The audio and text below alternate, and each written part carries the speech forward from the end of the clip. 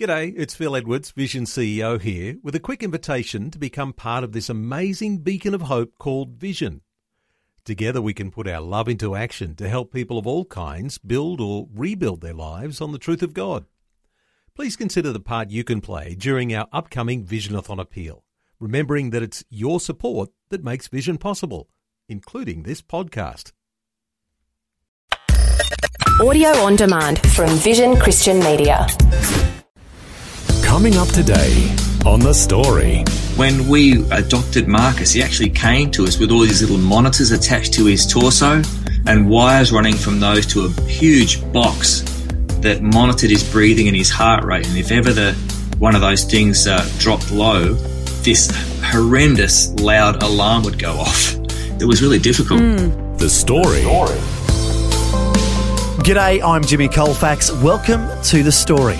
Today we have what best can be described as an unexpected journey of the heart from Grant Norsworthy, former bass player for the Paul Coleman Trio. Grant was living the dream in terms of his musical career, but on a personal level, he and his wife wanted more children. And it did happen, but not in the way they had planned. Today on The Story, Grant shares about his life and the amazing way their adopted son stole their heart. He's chatting with Shelley Scullen. Brooke, my wife, who lives, she was raised in New Zealand, Upper Moutere in New Zealand. She came over to Australia to go to this little thing called Cooma Gospel Music Festival at the time. Anyone with long memories and who's been really passionate about, the creative arts and the Christian faith might know about Cooma, the little town in New South Wales, where there was a gathering of believers, and we'd get together and we'd, discuss and learn about how to express ourselves artistically, especially in response to our relationship with God. And Brooke was there and I was there as part of a band called the Paul Coleman Trio, or PC3 for short. And we met, and it was one of those sort of instant tidal waves of simultaneous emotion, which was really wonderful, because it was something that we felt was, we thought there was God involved in this meeting that we'd had and this connection, and we weren't even thinking boyfriend, girlfriend or anything like that. We were thinking, wow, something really big's going on here. And you live in New Zealand? That's crazy. Oh, well, But anyway, we just stayed in touch over the next couple of years, and then we got married. We got married over in New Zealand. But very soon after the wedding, we relocated to the United States. And that relocation happened with the band, the Paul Coleman Trio that I mentioned before, and that was the start of 2002. And so Brooke and I never lived in the same city together until we lived in Nashville, Tennessee. Yeah, our whole courtship and engagement and everything was long distance. So it was kind of a wild ride, I guess. And that would be quite a challenge. I haven't done the whole distance relationship thing, but I've heard that it really is quite a challenge, and I guess it's a bit of a test for your relationship, isn't it? Yeah, someone, I don't know whether someone said it to me or I read it somewhere, but distance to a relationship is like a wind to a flame. If it's a little flame, it'll just blow it out. But if it's a big flame, it'll really help it take over. And it was the second of those cases for us. I really actually intentionally tried to forget about Brooke and fall out of love with her, if I can use those words, but I just couldn't do it. There was something bigger going on. And it's not the way I would have imagined it, but that's how it worked for us. And it kind of worked out really well that we relocated to Nashville, to be honest, because, I had my life in Melbourne, Australia, and all my sort of circle of friends and what I did and how I did it. And Brooke was over there in New Zealand with her circle of friends and her family there and everything. And, if I'd moved over to New Zealand to start our married life with her, then kind of her friends would become my friends. And if she'd moved over to Melbourne to be where I was living, then kind of my life, she would have had to be sort of absorbed into my life in a way. But we relocated to Nashville and found that every set of experiences we were having was ours shared. We were both making new friends. We were both exploring a new life, a new country, a new city. And so I think it really helped us in those early stages of our marriage. Yeah, to be on that neutral territory rather than having to, I guess, make the sacrifices one for the other. So you're in Nashville now. Yeah. You've obviously still got a very good Australian accent, which is very pleasing to hear.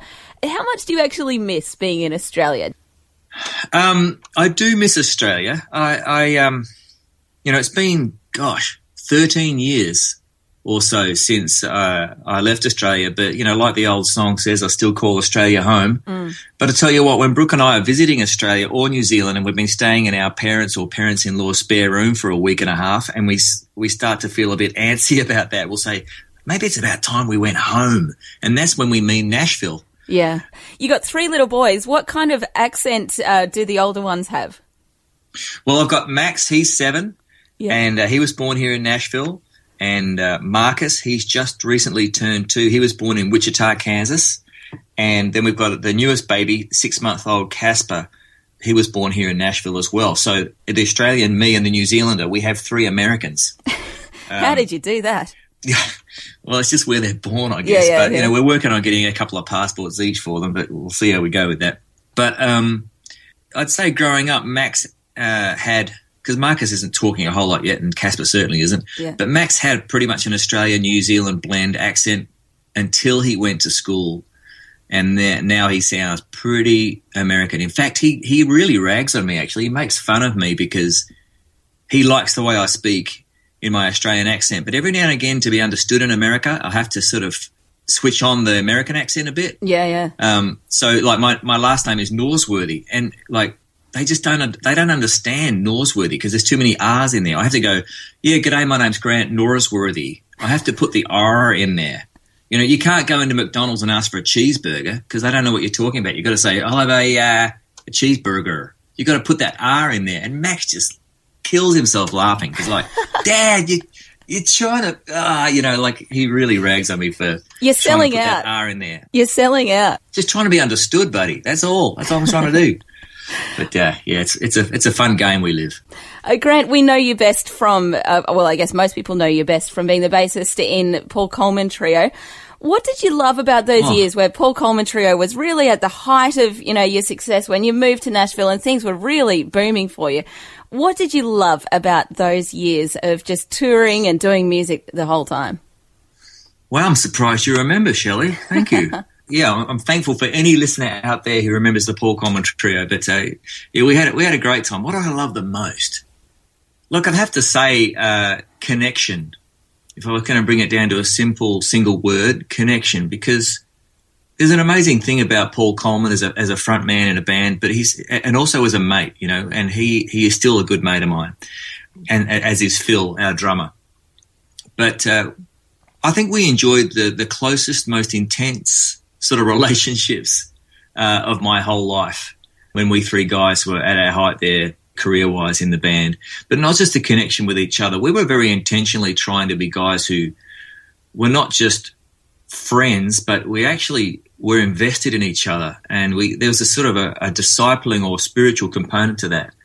And I think that was a very key part to how well I think the Paul Coleman Trio connected with audiences as well.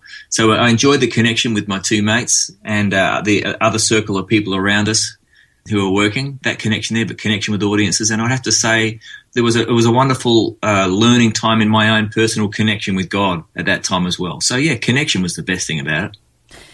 These days you're still a musician, probably even more so than that, you're a speaker as well. We'll get to that in a minute, but I guess your first role at the moment is to be a husband and a father to your 3 kids. And there is quite a story as to how God brought them into your family. So you have 2 biological kids now, but you have 1 adopted son as well. So tell us the story of Marcus's adoption. Why did you choose to go down the adoption path?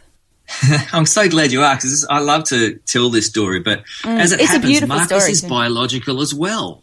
Yeah, he's a biological human being, but I know exactly what you mean. What you mean is he's not Brooke and my DNA, right? Yeah. That's what you mean there? Yep. It's so funny because there's a whole different language around adoption that I never realised until I started thinking about adoption for my family. We had Max in our family. And we never imagined ourselves as being, just 3 of us with an only child. But it seemed that to fall pregnant again in the quote-unquote usual way, for Brooke and me seemed to be very tough. And we did some exploring of the medical options there and really tried to see whether we could use medicine to, kickstart the natural way of expanding your family. But it was getting really, really difficult. It was a real strain on us as a couple. It really felt to us like we were inviting this very cold, hard, expensive medical machine in between Brooke and me. And I wouldn't mind betting there's quite a few listeners who, in one way or another, like struggle with fertility issues.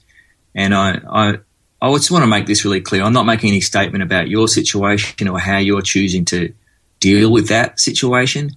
But for Brooke and me, we found that we just could not go further down that path than we did. It was getting very, very invasive and very much about test tubes and cubicles and syringes, and it was getting ugly. And it didn't seem to be about love. Yeah. And Brooke started talking to me about adoption. And I started to realize that there was a huge amount of reasoning in me about wanting to have another baby in our family that was actually quite selfish. I hope I can explain this right. But I started to think, well, is the passion in me, is the desire in me to have more love in my household, to have more of who God is and all that sort of good stuff in my home and in my household and in this world, is that the motivation? Or do I really want to see another version of Max? Do I really want to see my DNA reproduced and see how that turns out? Maybe have a girl version of Max, or, I started to think about growing my family as if I was at a restaurant with a menu, I didn't want to be like that. I wanted to have more of God involved, more of the mystery of who God is involved in this. And my heart started to really change, and I realized that, you know what? If God does want there to be more than 3 Norsworthys living in Nashville, Tennessee, then He's going to make a way for that.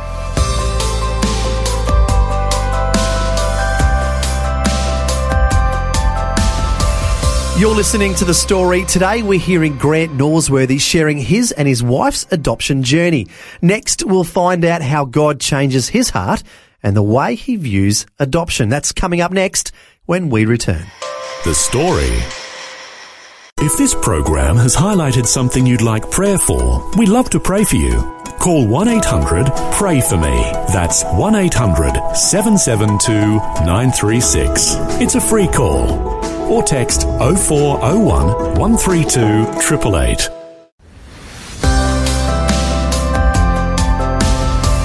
Hi, I'm Jimmy Colefax, and this is The Story.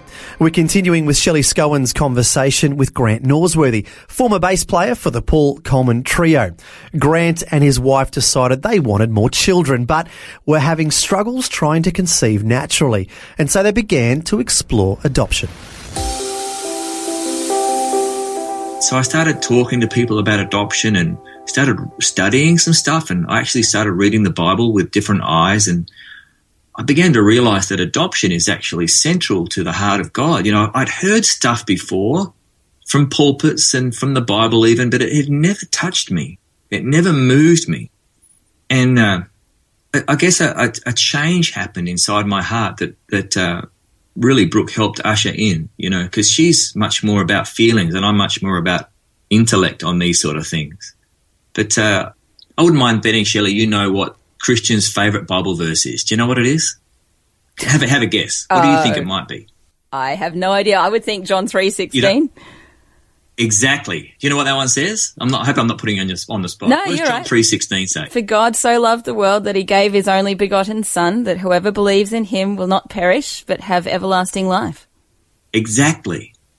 It says in there that Jesus is God's only Son. Right? Mm. Jesus is an only child. But then how does the Lord's Prayer start? Our Father. Our Father. Who art in heaven. In fact, if you start looking, right, we start realizing that even though Jesus is an only Son, and anyone who's had anything to do with Christianity or the Bible knows that, but we also recognize equally that we are the children of God. We can call him Daddy. We can call him Father. And in a mysterious way, we can think of Jesus as being our brother. I'd never thought of that before. So the whole idea of the gospel, the whole idea of Jesus coming to earth and living and dying is to offer us sonship and daughtership with God. That is only possible through adoption. We get to be adopted into God's family. Then I started realizing that every time the Apostle Paul writes brothers, Like he's writing to the Romans, brothers. Therefore, brothers, and in view of God's mercy. Now, he's a Jew, and he's writing to Romans, Gentiles. He's saying, brothers, you're in the family now because of Jesus. You've been adopted. And so this idea of adoption is completely central, I believe, to the heart of God. And at least in Brooke and my life, we realised that, no, adoption, this is a way that God is making a path ahead for us to increase our family and to see more of who he is, who God is through this relationship. So, the adoption journey is not an easy one. It's an expensive one. But after some time and some fundraising, little baby Marcus came to our life, a little kid with all sorts of health issues and difficulties because he was born very premature. But I'm pleased to tell you that after a very tough road, and I guess it's a tough road that we're still on, he is a thriving little guy who is just brings so much joy into our lives and into the lives of those he meets. And I think he's got a beautiful plan ahead for him that's going to bring glory to God. And surprise, surprise, we have another son that we were not expecting to have arrive, Casper. We've been told by medical people, you guys, the whole getting pregnant thing, that's kind of not going to happen for you guys. Well, I don't know. We've got 3 boys now. And Casper was born about 6 months ago against all the medical advice we've received and without any intervention from medicine. Wow, that's awesome. Talk about blessing from God, hey? You started off with 1 and now you got 3 and God just continues to bless you. I really love that perspective on adoption that you gave too, about how it really is central to the heart of God. It's, our whole Christianity is kind of based on this whole thing that we are heirs of the Father and we're joint heirs with the Son. It really is an amazing perspective that we can then model in our own families. Talking to my husband about this last night, I was saying, look, if I'm honest, really, I think what you've done is absolutely fantastic. Like, I just think it is absolutely awesome. And, I mean, to be truthful, I'd love to do it one day. But at the heart of it, I don't know if I could actually love another child as much as I love my own biological children. Is that a female thing? And I'm sure you would get that kind of comment all the time. Was it a different story between you and your wife? Did one of you find that you connected faster? Did you connect straight away like you did with Max? What was that like? I mean, your head loves them, but did your heart truly, truly love them like your own son? Great question, and it's certainly one that's worth talking about. But I'm not exactly sure how to answer. I know. It's a very difficult question. No. Because we were both fearful about that. Yeah. We felt like God was changing our hearts, changing our thinking and changing our planning towards adoption away from trying to, get pregnant in the usual way to increase our family. But there was always this, what if we just don't feel like we can love another child that's not our DNA? And, Marcus is actually... he's African-American, or at least half of his DNA is African-American, so he looks completely different from our kids. There's no way anyone's going to look at him and go, oh, maybe he's part of the clan, maybe. But he absolutely is, but people look and they think that one of these things is not like the other, And but some things happened that really helped convince me that has happened, though, that we have fallen completely in love with Marcus in exactly the same way that we're in love with Casper or Max. And it did take a little while, and it took some tearing down, I think, some of our prejudices as well. Yeah. And I think that was what God needed to do, because it's so easy to think about someone who gives birth to a child and then comes up with an adoption plan. Now, the language used to be give up their child, and that's a really unhelpful way of talking about this, because the woman who gave birth to Marcus, who we met and spent some time with, and we continue in relationship with her, the prejudice that has had to tear down in me and Brooke were this sort of like judgmental, well, how could you sort of thing, Yeah. We don't have any of that in us now for her. She instead is a woman who has had a very different life from Brooks or mine, and she's had a very tough set of situations happen for her. And I am actually filled with admiration for the bravery she has showed. She had other options, you know. She didn't have to hold on to this pregnancy. She could have got rid of Marcus. But instead, she made a courageous choice, and then she was able to look at her own situation and her own life in the cold, hard light of day and say, I am not going to be able to raise this child the way this child needs to be raised. I am incapable. And that's a tough thing for a mother to say. And she was able to say to us that her heart still wants to keep Marcus, but her head knows that she can't. Yeah. And she will have to allow her heart to catch up. And as we've continued to communicate with her, it seems that her heart is catching up. She takes joy in seeing how Marcus is thriving. And those same sort of healings have had to happen in Brooks and my hearts as well, you know, where our heads could say we have to love this little boy, the same as Max and the same as Casper. And the heart had to follow along behind, but I can absolutely tell you with conviction that our hearts have caught up. Yeah. He's won us over. Can I tell you a story about that? Because I think there was a moment when I realised how much I loved him. Yeah, tell us. Well, I told you that Marcus was born 7 weeks premature, and he had quite a few medical conditions, which included a hemorrhage in his brain when he was born, a hole in his heart, and he perhaps more seriously suffered from a thing called apnea, which means from time to time he would just stop breathing, just forget to breathe. Sometimes his heart would stop beating. And so when we adopted Marcus, he actually came to us with all these little monitors attached to his torso and wires running from those to a huge box that monitored his breathing and his heart rate. And if ever one of those things dropped low, this horrendous loud alarm would go off. It was terrible.